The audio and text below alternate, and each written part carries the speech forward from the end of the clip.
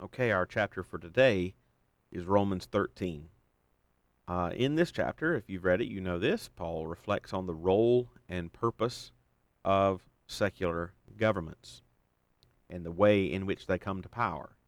In the latter half of the chapter, Paul reflects on the nature of love and how love fulfills all of the law of God.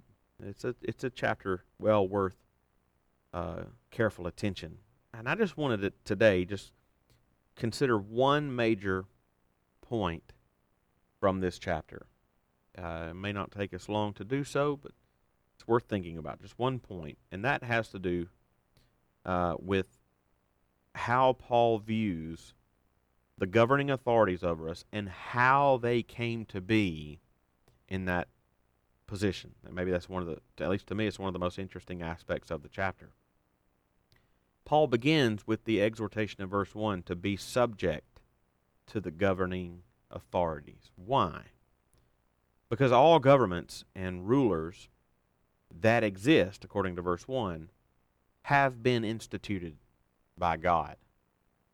And if that's true, then Paul's conclusion is also true that to resist or disobey them is to resist or disobey what God has appointed, according to verse 2. Those are pretty strong words.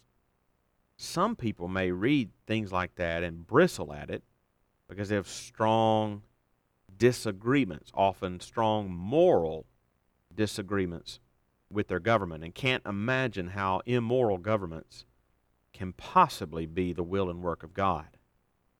If that's a thought that has crossed your mind, as it has crossed my mind from time to time, keep in mind that when Paul wrote these words, who was ruler over him? Nero.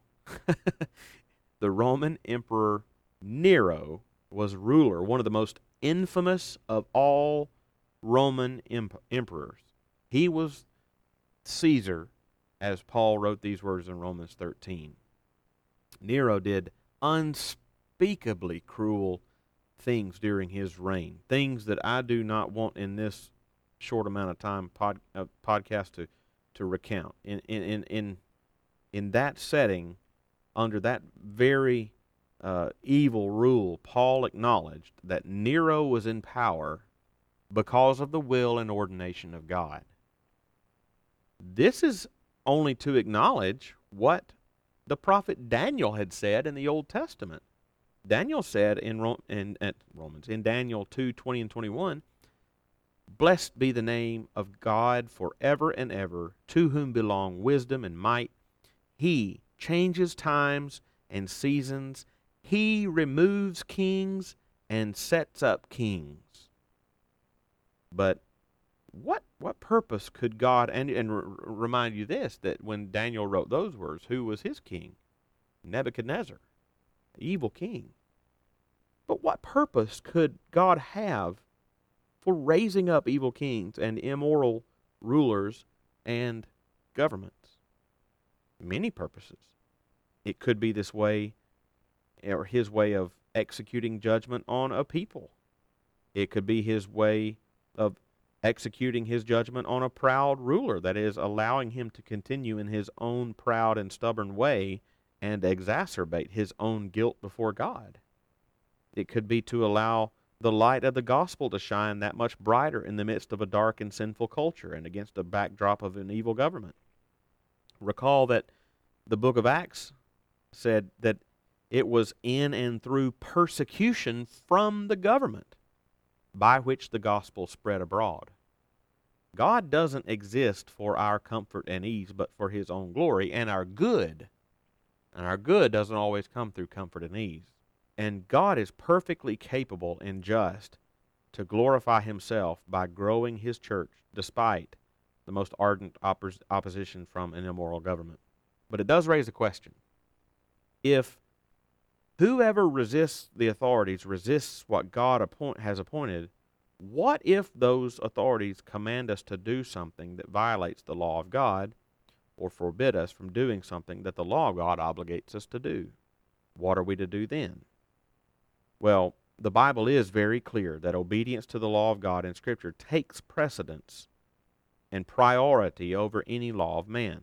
Where do we learn this? One of the clearest examples is from passages that we already read back in the book of Acts. Do you remember when Peter and John were arrested in Acts 4 for preaching and bearing witness to Christ, the very thing that Jesus himself had commanded all of us to do in Matthew 28 and Acts 1:8? Well, the authorities, contrary to the law of God, commanded them no longer to preach about Jesus or teach about him.